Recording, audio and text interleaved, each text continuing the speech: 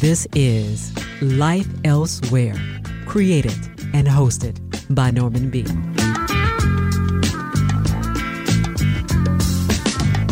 Hello there. Welcome to Life Elsewhere. I'm Norman B. Coming up, a very special conversation with the three Clubmen. Now, I want you to listen very carefully. You're in for a treat. To begin, the first cut off of the three Clubmen's debut EP, Avatrix. This is Life Elsewhere.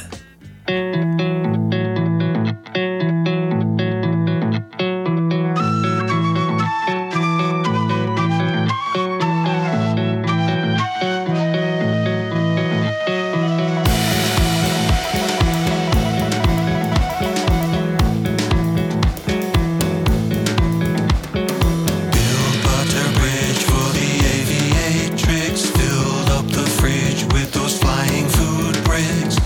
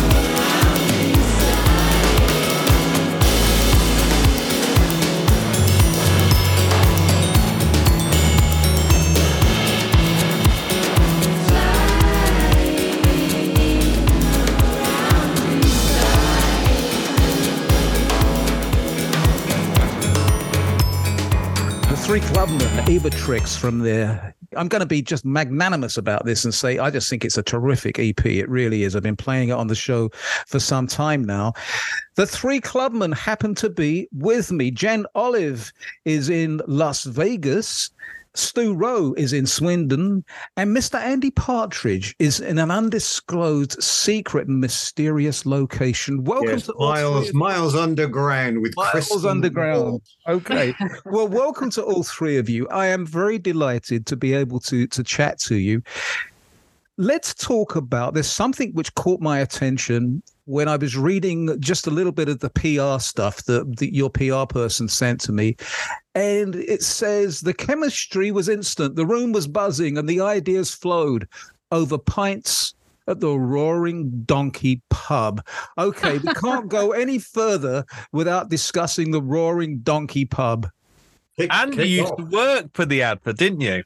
Didn't you used to work up there? I did. It was there used to be a local newspaper in Swindon called the Evening Advertiser, Swindon Evening Advertiser.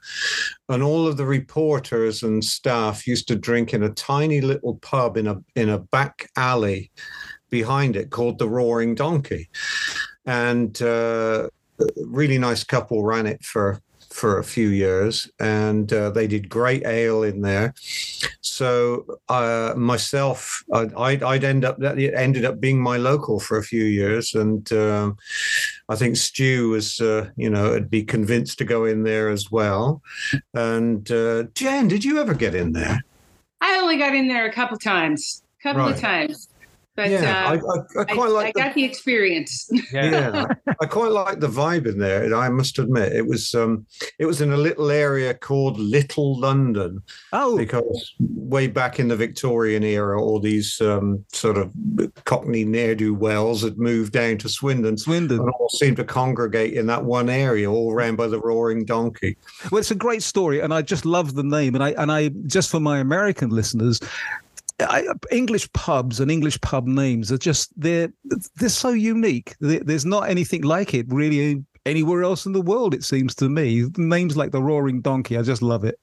I think the name comes from the print machines, that they sounded like a roaring donkey. That's what it was called, something else. But in the day, when local newspapers actually used to print, letterpress, yeah. When they did that, the noise sounded like a roaring donkey. I think that's what it's called. And I believe the only time we spent a day in the studio, I think was in here, we went to the Roaring Donkey for a pint, and that's when the name, the Clubmen, the Three Clubmen, was chosen. Okay, so let's talk. It's deep into the story. So let's talk about that. Let's talk about the name, because I know people are going to ask. They've already asked me. They've said, well, hold on a second. The Three Clubmen, it has a sort of a connotation of something, but I'm not quite sure what. Now, I've read the PR blurb that I've got on this, but I just like one of you to, maybe Stu, maybe you can give us a sort of an overview of where the name came from. Actually, I'm going to let Andy do this. Oh, okay. All right. It was he came up with the name. It's a great story. But there you go. Yeah. I think Andy's our historical expert. Yes. Gather round, children. During the English Civil War, you were expected to take one side or the other. You were either expected to be a parliamentarian, or you were expected to be a royalist.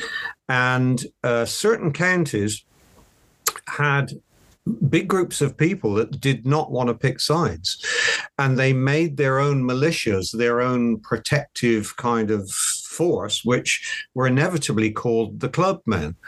And they would have no truck with either side. They wanted things to be their way. They didn't want to, we don't want to go this way, or we don't want to go that way. They said, no, we'll do it our way.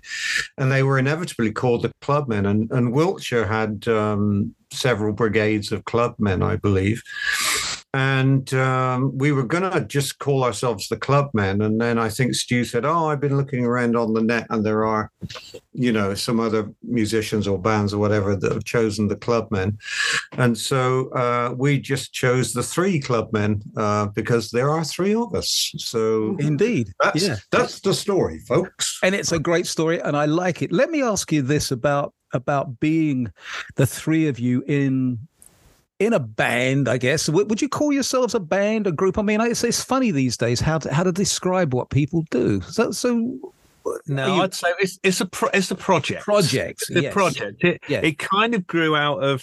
I was doing a lot of projects with different singers and musicians, and then I sort of met Andy and Jen. So we started working together on a very loose project.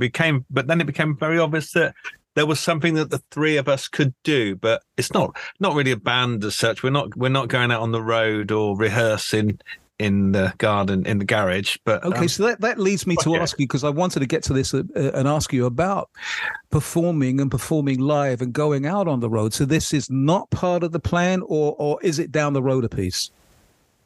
I don't think we had it on the schedule to do that. It's more of because the whole project is improvised. How does one take the best constructed collage of improvised pieces and then just reproduce it live over and over again? That, to me, that kind of kills off the intention. The intention was that it be things that we threw at the canvas and then scraped it away over months, years in some cases. It is what it is. It's the best of an improvised grabbed pieces. I mean, nobody sat down to write any songs or anything. They were just simply, try this line, try this chord, try this this little piece of music here, and we cut away probably more than we used. So the idea of reproducing it over and over and over again live, to me, seems to kill off what is really good about the project.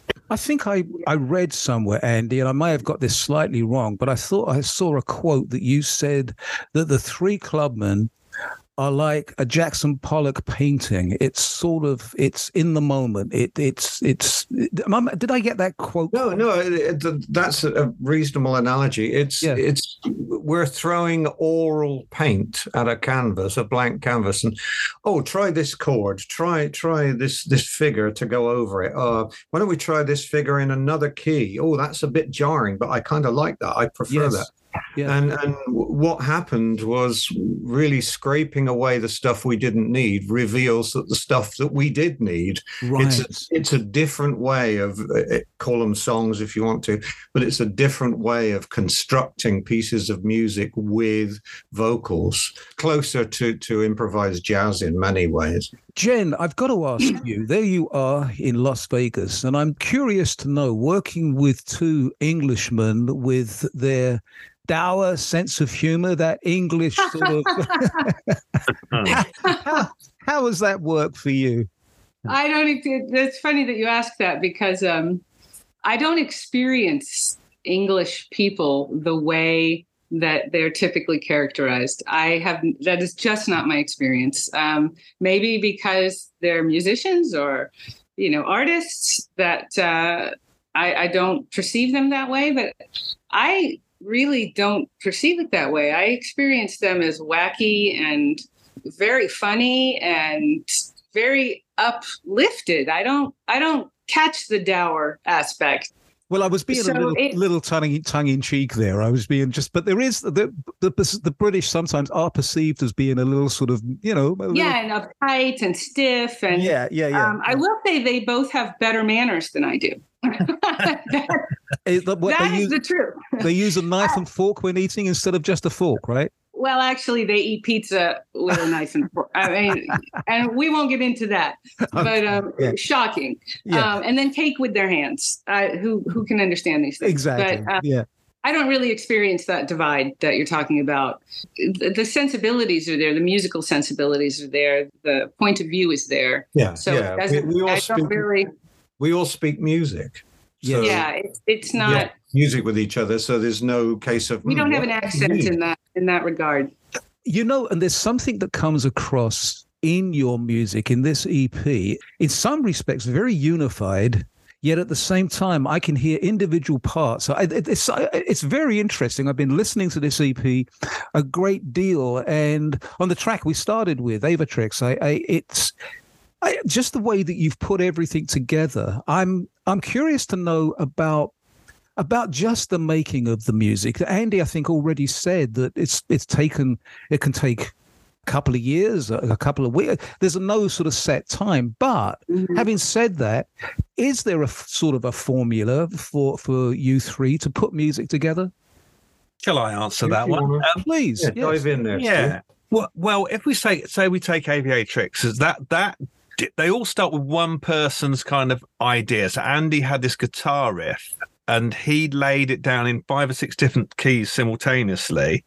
Then me and him blended that into some kind of musical shape. And then what we do, then we send it to Jen and say, what would you do on this?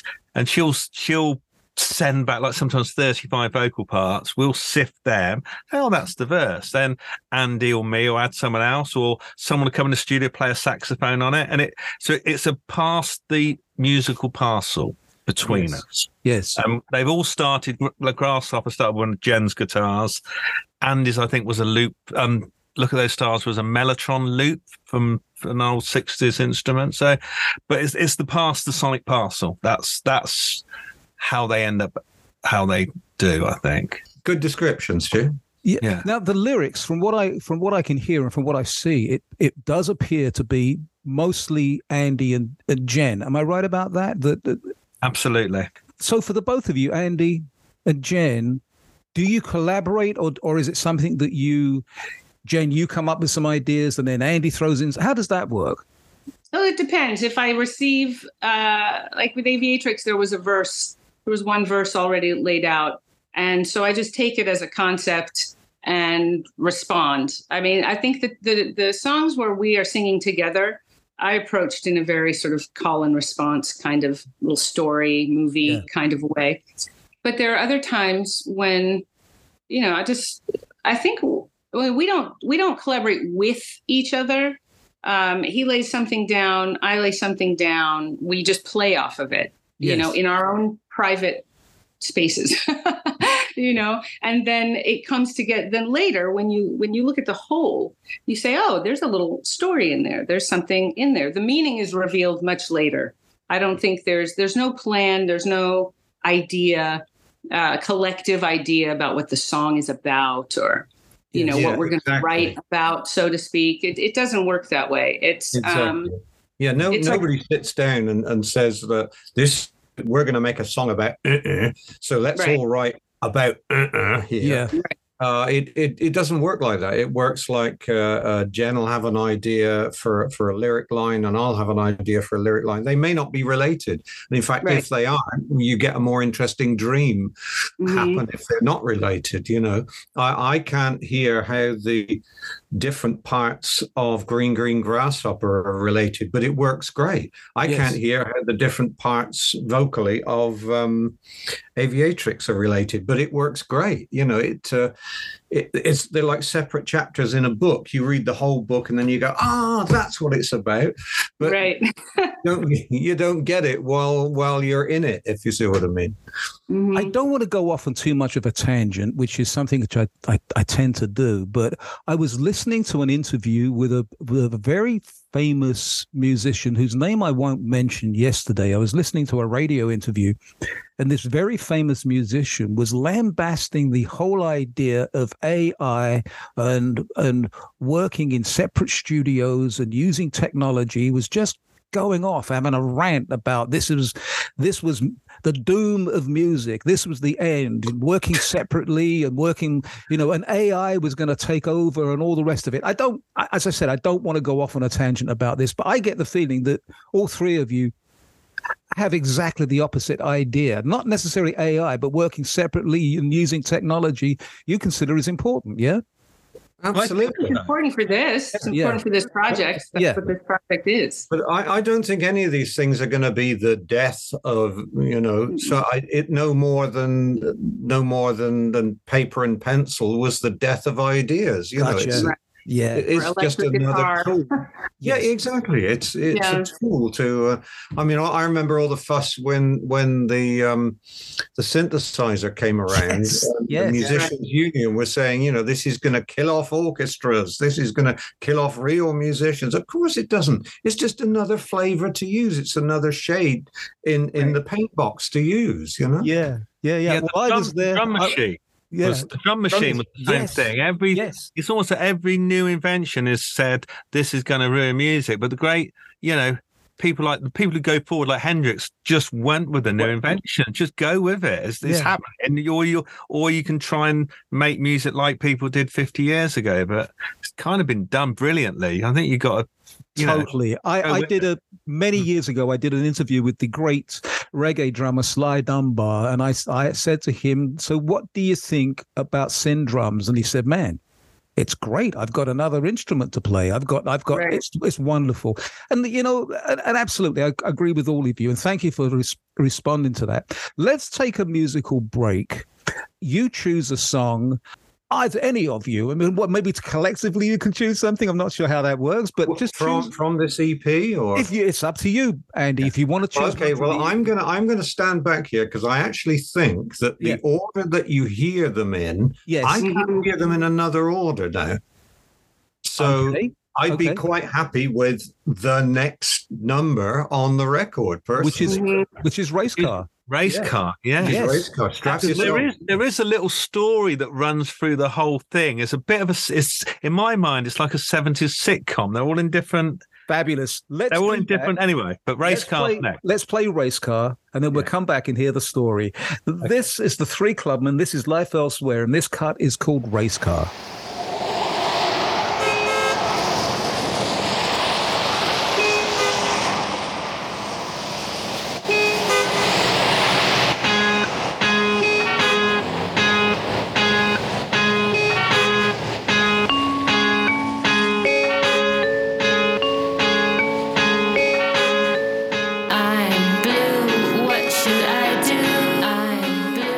What should I do?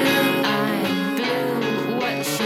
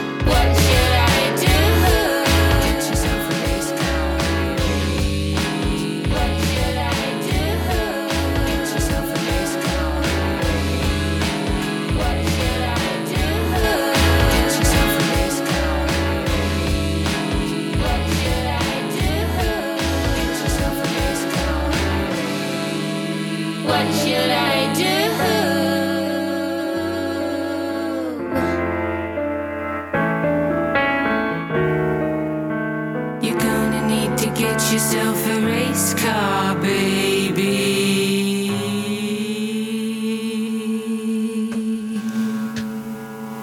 If you're just joining us, my guests are the three clubmen in Las Vegas. Jen Olive, in a secret location, undisclosed, apparently many miles below ground, is the one and only Andy Partridge. And a gentleman with a big grin on his face in Swindon, he says, is Mr. Stu Rowe. That was called Race Car. And okay, let's hear the story. As this EP came together, it just became. We always do the songs very visually. So Aviatrix is about the journey to Swindon. Then Race Car is about driving around in Swindon, so it should sound like it's in Swindon. There's the sound of the wet Swindon. Wet Swindon. Apparently, it's a very wet place, Swindon. And then the scenery moves to a desert, to the jungle with grasshopper, and then finally to this desert island. So there's just these four bits that the tale seems to evolve, and each song goes into the other. That was the plan. So it's one 15-minute thing, if you wish it to be. Yes. Yeah. If you wish it to be. And, you know, something when I was listening, when I first got the EP, I was listening and I'm thinking to myself, it's very filmatic. Does that make sense? Yeah. Yes.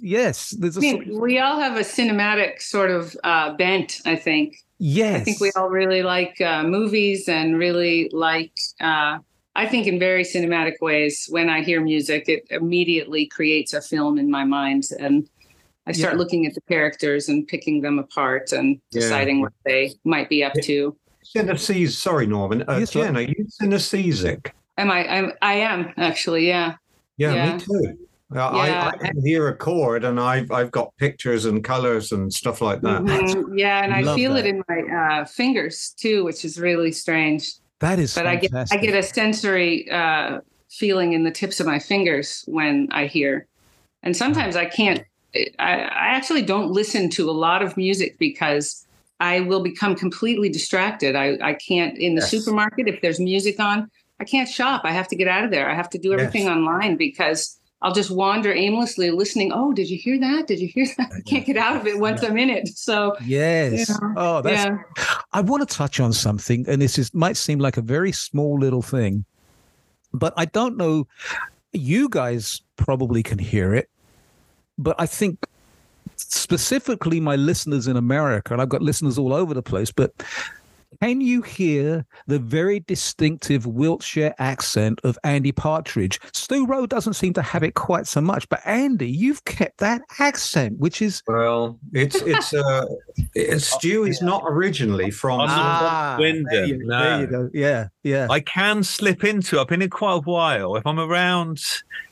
Swindonians a lot. It does come. It is there, but Anders is born and bred. It's deep. Years ago, when we started playing in London, in the XTC stuff, our management would sit us down and say, "Look, can you disguise your accent because you just sound like yokels? You just sound like hayseeds or whatever they call them over in the States. Yeah." Because I over the years I've gradually how shall I say, ironed down my accent because it was quite bumpy and right. It's like that old joke. Why do all pirates sound like they're from Bristol? Exactly. Yes. Jen, I've got to ask you: do you hear the accent? Is that noticeable? I mean, as opposed to a different English accent? Yeah. No, I'm American. It's all charming. It's all Dick Van Dyke. It's all very, it's all very, fantastic. Something that I hear quite often, Americans will say, it always sounds so more intelligent when you say something. And I can be saying something so completely daft and stupid, and they go, "Oh, that sounds really intelligent." Do you ever get that? Personally, I found that if I'm in the States, I haven't been in the States for quite a while now, but I used to spend quite a lot of time there because I'm married to an American lady. I found that if I got a cab anywhere in, say, New York or LA or wherever I was, if I put on my slightly upper class voice, they do anything for you. You know, that's opening doors, carrying stuff. You want your apartment decorated. You know, it was. Yeah, they wonder if you're a prince. Yeah, exactly. Some sort of royalty. Yes. So, Yeah. so I found that I cynically would put on the upper class just to sort of tweak. You know. Yes. That's fine. Totally understand. I want to ask you, Jen, your background in music goes back, and I don't want to be sort of rude when I say this, but it goes back a little while, doesn't it? Why would that be rude? It goes back a long while. I've been around for a long while. So you don't have the Jen Olive cylinder records? No, well, I mean, if you can call it that, but yeah, it goes. I mean, my first real stab into the commercial or the official world was with Andy in 20. I think the record came out in 2010. Yeah. So yeah, it goes back a minute. Yeah. Getting into the music business. And this is something, again, I don't want to go off on too much of a tangent, but getting into the music business as a woman, is it still predominantly a male business, do you think, or do you think things have changed? Well, that's a good question. I think that nothing has changed, but the capacity to find a way for yourself has grown. So if you are hell-bent on getting right into the middle of the industry and where it sits, you're going to be doing, the same thing they were doing in the 60s, 70s, 80s, 90s. But there are many opportunities to create something for yourself have it on your terms. Yes. That didn't exist before. And that's kind of my jam. So, to answer your question, yes and no. Depends on what part of the industry or that you are talking about. Yes. Okay. Good answer. Stu, I want to throw this one to you, and that is, over the years that you've been involved in the music business, outside of the technology, but things have changed. People's attitudes have changed, but fundamentally, that's still pretty much, it's the basic thing of, there's guitar, drums, and bass and whatever, and you get up and perform. But for you, somebody that's been involved in a number of different bands and collaborations over the years, is there any sort of one area or one thing that you can sort of pinpoint and say that has really changed your outlook on how you make music? Well, interesting. I also do quite a bit of music teaching. So I see kids at the start of the process, like when I was 16, and I still think that energy at that point is you just want to make a noise with your friends, and that will never go away.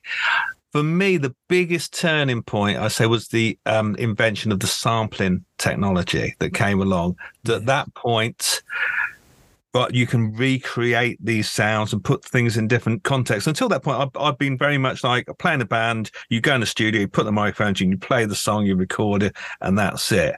But once this kind of there's good and bad about digital, obviously, but I think once you get to the point you can chop stuff up, rearrange it, reconstruct it. So you're making films rather than like a play. So yes. I think for me, that was massive. That took me down a completely different avenue. I still like playing guitar, but it just opens it up. I think it's a massive invention. It's a bit like William Burroughs when Brian Geisen showed him the technique of cut-ups, right? Where I think Brian Geisen discovered it accidentally. He was cutting some cardboard up, and the cardboard had stuck to some newspaper, and he was cutting up these strips of cardboard. And when he turned them over, he noticed the newspaper was stuck to the back, but it was all like sliced down the center of these articles. And then he started rearranging the edges of the different articles together, and notice they started making fantastic dream-like things that you would not get if you just sat with a typewriter and wrote, if you tapped away. He showed that to William Burroughs. William Burroughs started using it to write novels.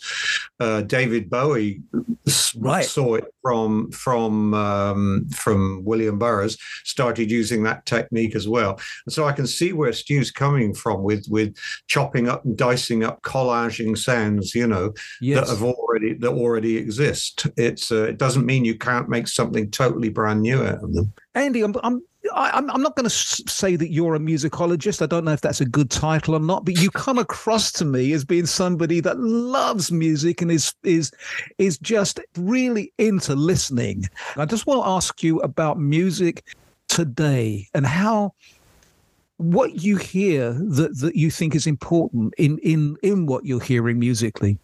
The only thing that thrills me about music from any era, well, not the only thing, the one of the things that thrills me is the essence of creativity, which is mistakes.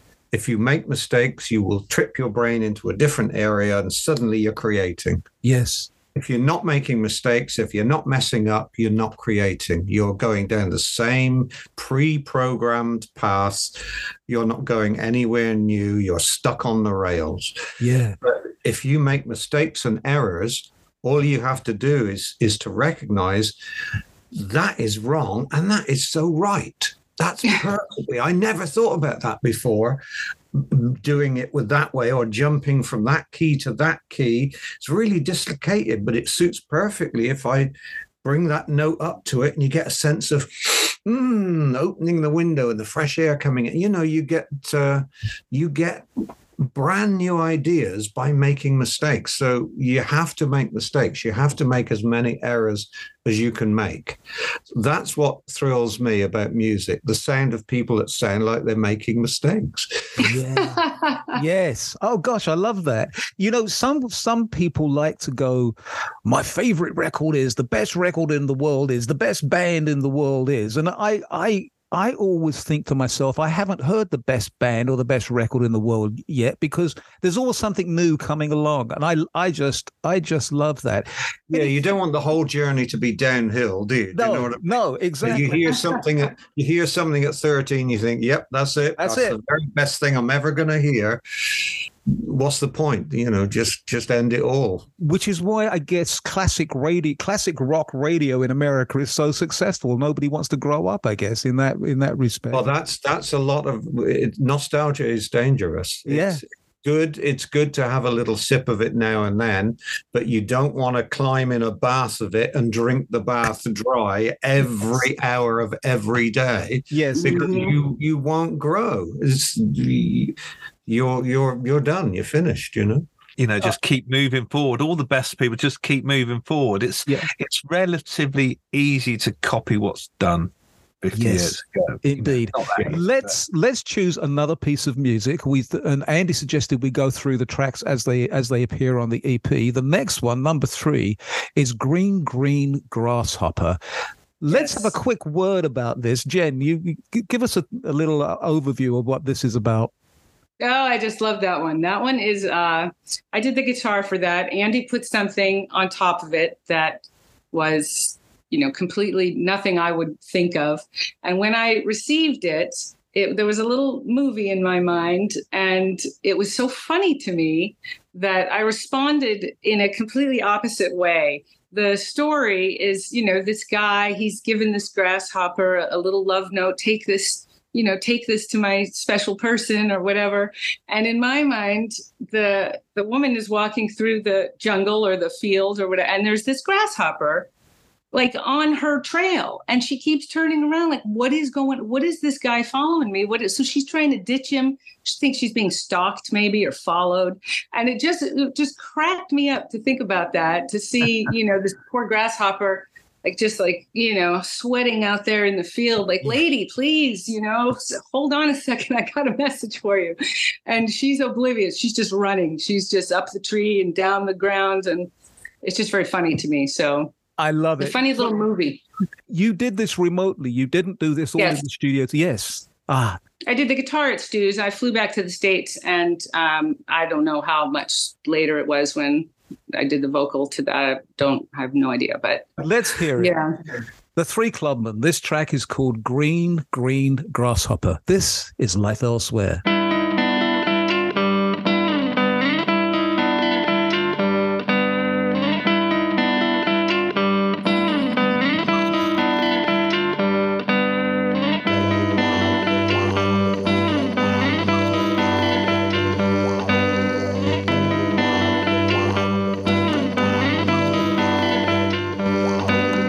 Green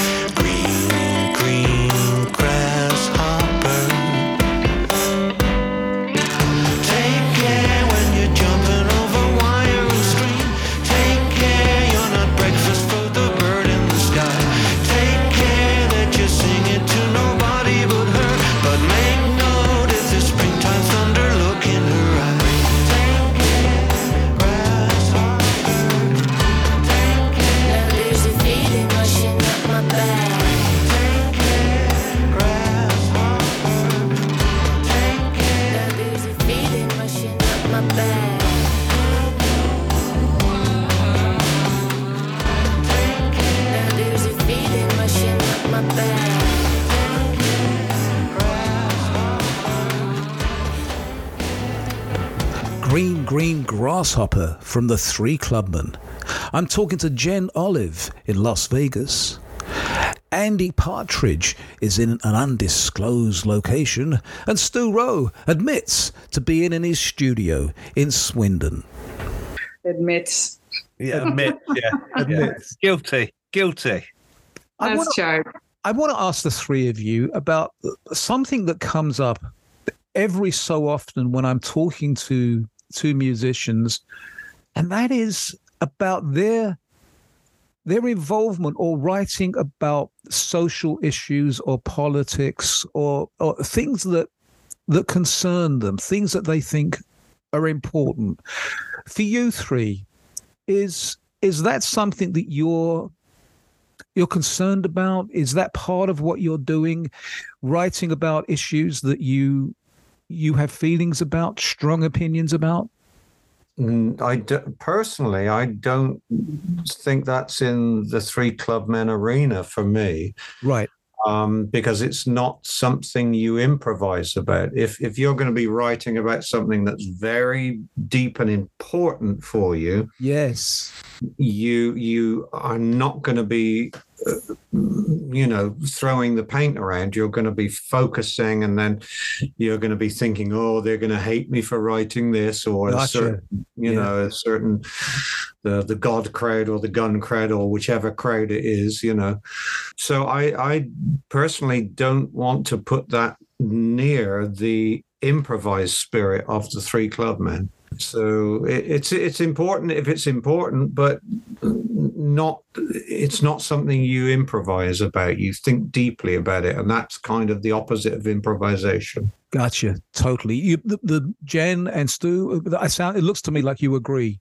Yeah, I don't think there's an intention to do that. I mean, I know that there's not on my part, but I do think issues sort of, everything can be looked at as a commentary, right? If you want to look at it that way. I mean, but there's no intention there because it's too random. What pops out of your head and you throw it in to have that kind of intention behind it. It's more of an abstract way of writing. I think, as Andy said, that's a sort of a solitary pursuit, writing songs with particular meaning. I think if you're writing like that, you wouldn't want other people putting their oar in anyway. Yes. So we're in the sort of vague hinterland between all three of us.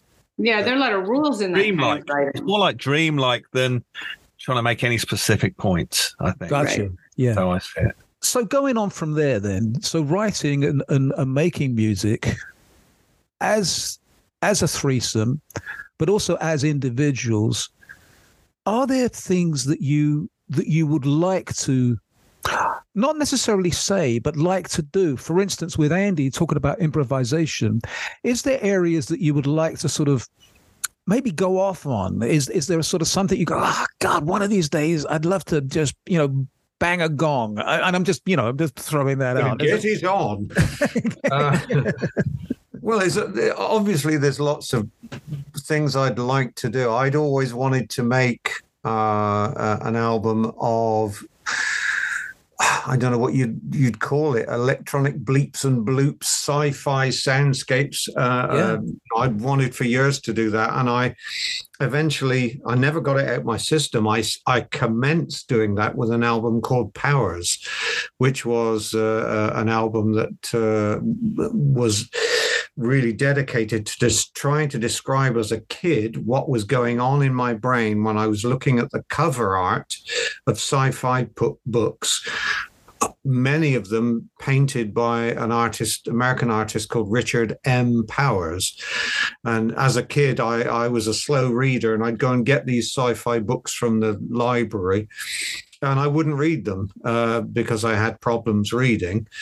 It doesn't seem to be the case now, you can tell. But I was a slow reader or bad reader, and I didn't like reading. So I would get these books and stare at the cover art and kind of disappear into them. So intensely did I look at this art that I thought, when I get the chance, I'm going to make the sound that I hear in my head from this sci-fi art. I'm going to make 1, 2, 10 records of that. And so Powers was the first one. I'd like to do some more of that. It won't be about Richard M. Powers' artwork. I don't know what it'll be about, but it certainly, I like the idea of sculpting the basic clay of electronic noise. What a great description. I love that. Sculpting the clay of electronic noise. I love that. Stu, what's your input on this one?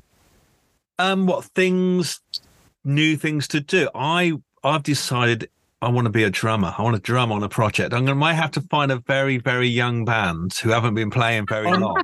On real drums, absolutely real drums. Yeah, I've got a drum kit in the studio there, and in lockdown, I thought I'm going to learn to play that, and I'm still terrible, but possibly good enough to play in a 15-year-old punk band, if they don't mind having the old boy on drums. So I think that's where I'm going. Drummer in a young punk band. I love it. Jen, what do you have to say? Yeah, something that I want to do. I mean, I think I've sort of given that idea away in a way. I mean, I'm kind of doing what I want to do. I don't like to think about what I might do later. I like to do what I'm doing. And I always wanted to, sort of be, have like that punk rock voice, like a really loud, gnarly, voice. And I just don't have the mechanics for it. So I had to step away from that. I dressed the part for a while, but I couldn't play the part. It didn't really work out. So I'm just kind of doing what I'm doing, just enjoying it, and anything new that pops into my head or my fingers, I just, I just go with it. So going with the flow. Go with the flow. Got it. Yeah. I've got 2 questions for you. And both these questions I've asked of 2 very well-known musicians. The first one, a gentleman that I got to know quite well over the years, Mr. David Bowie. And I asked him the question, do you believe in rock and roll? And there was a deliberateness in this because, he's been around. At that point, obviously it was some time ago. He'd been around for some time and his music was lauded by so many people over the years. But a lot of people had sort of suggested that he had moved away when he did Young Americans, that he was moving away from rock and roll, in quotes. And I wanted to know what he thought and asked him about rock and roll, in quotes. What do you think? Yeah.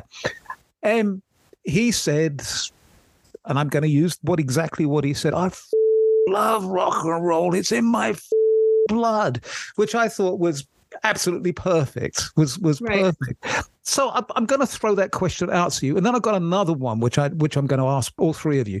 So Jen, what do you think of rock and roll? What do you think? I mean, look, man, that is my foundation. We talked about this before, that my foundations are in hard classic rock. I mean, what can you say about it? It's the fuel when you're just sort of forming your own identity, when you're moving into, adult-ish type of play. Yes. I mean, rock and roll is like food. It's like, it's necessary. You get your 2 speakers facing your head and it's absolutely necessary. But I believe in art as a whole. And I love rock and roll, and that's my road trip music. That's my, I love it. But I love a lot of art, though. I think art in general is the necessary sort of course, life stuff. Yeah.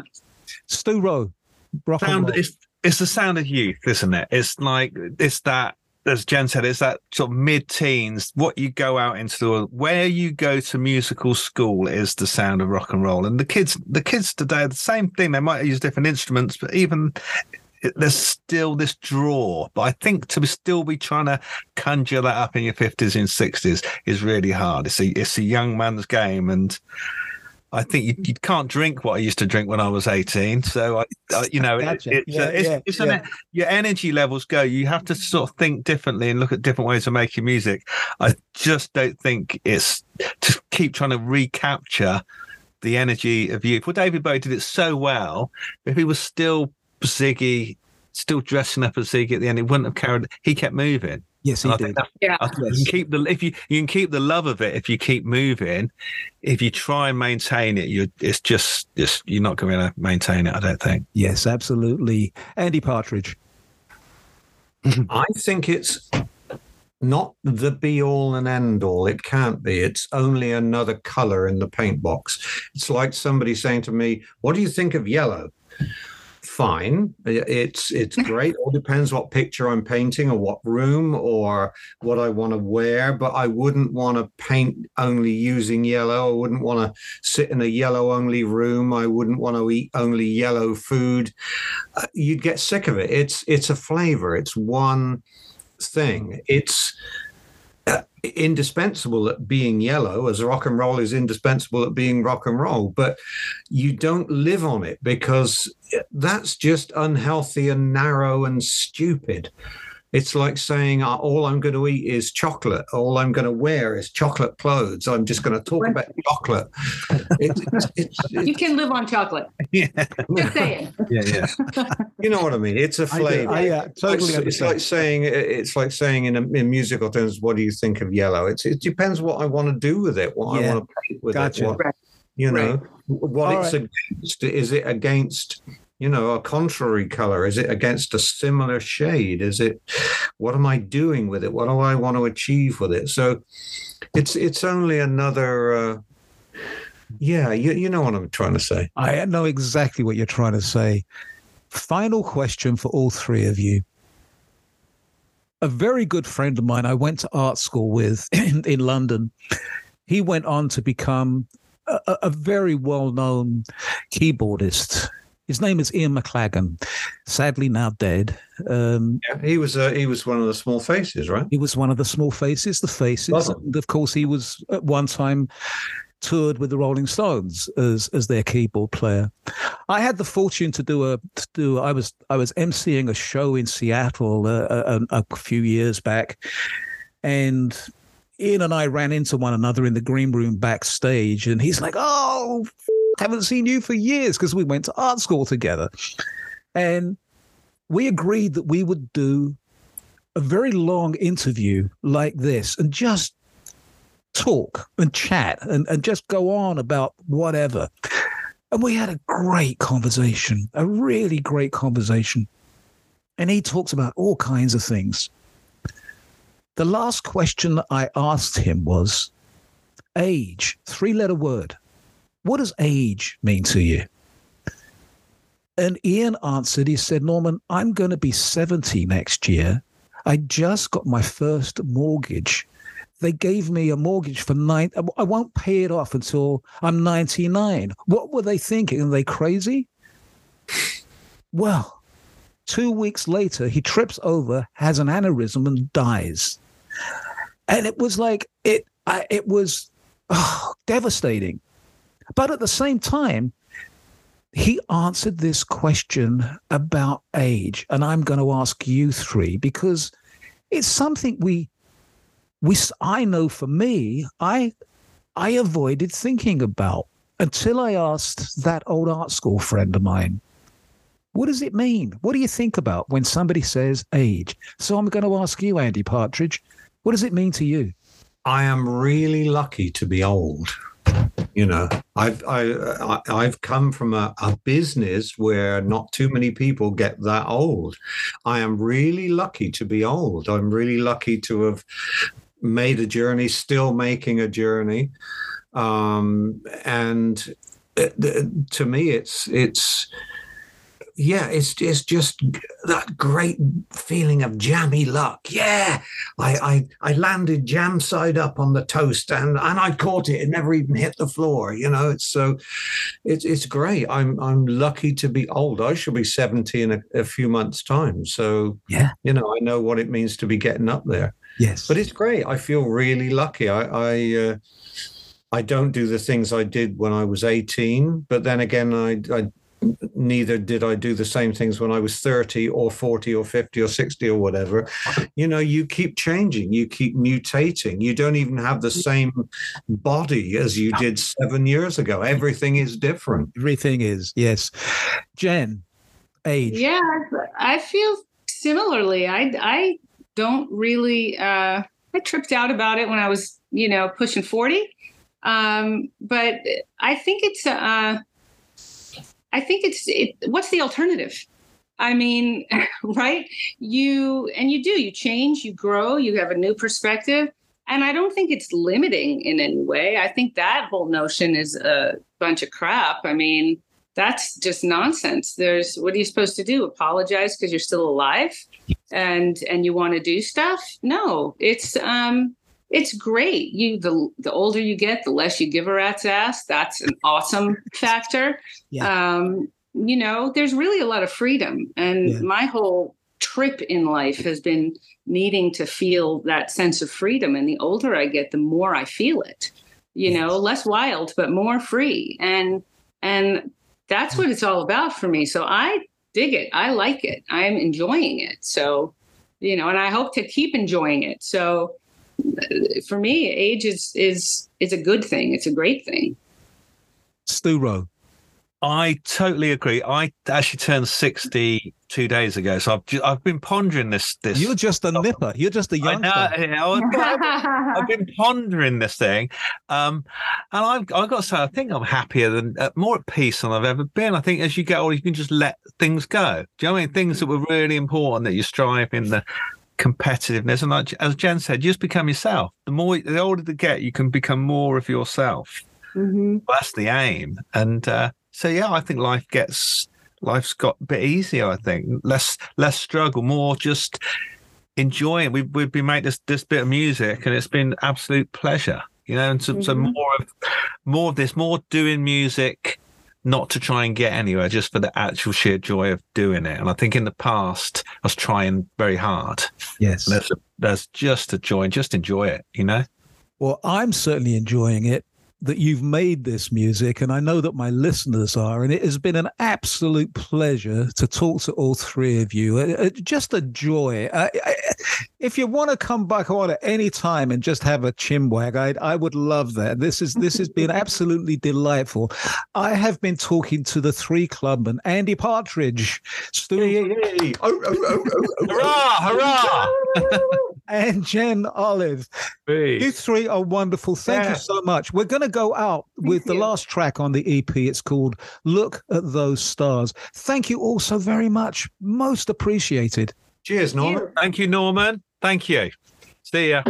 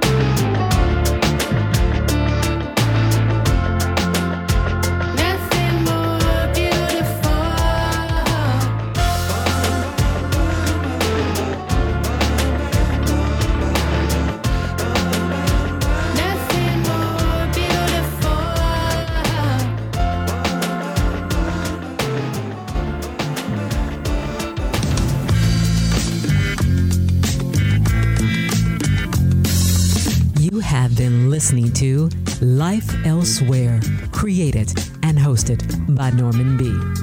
Life Elsewhere is written and produced by Norman B. Guest booking and additional research by Stephanie Lane. Behind the scenes assistance by James Vann, Bruce Goodman, and Allison Klein. We love to hear what you think about Life Elsewhere.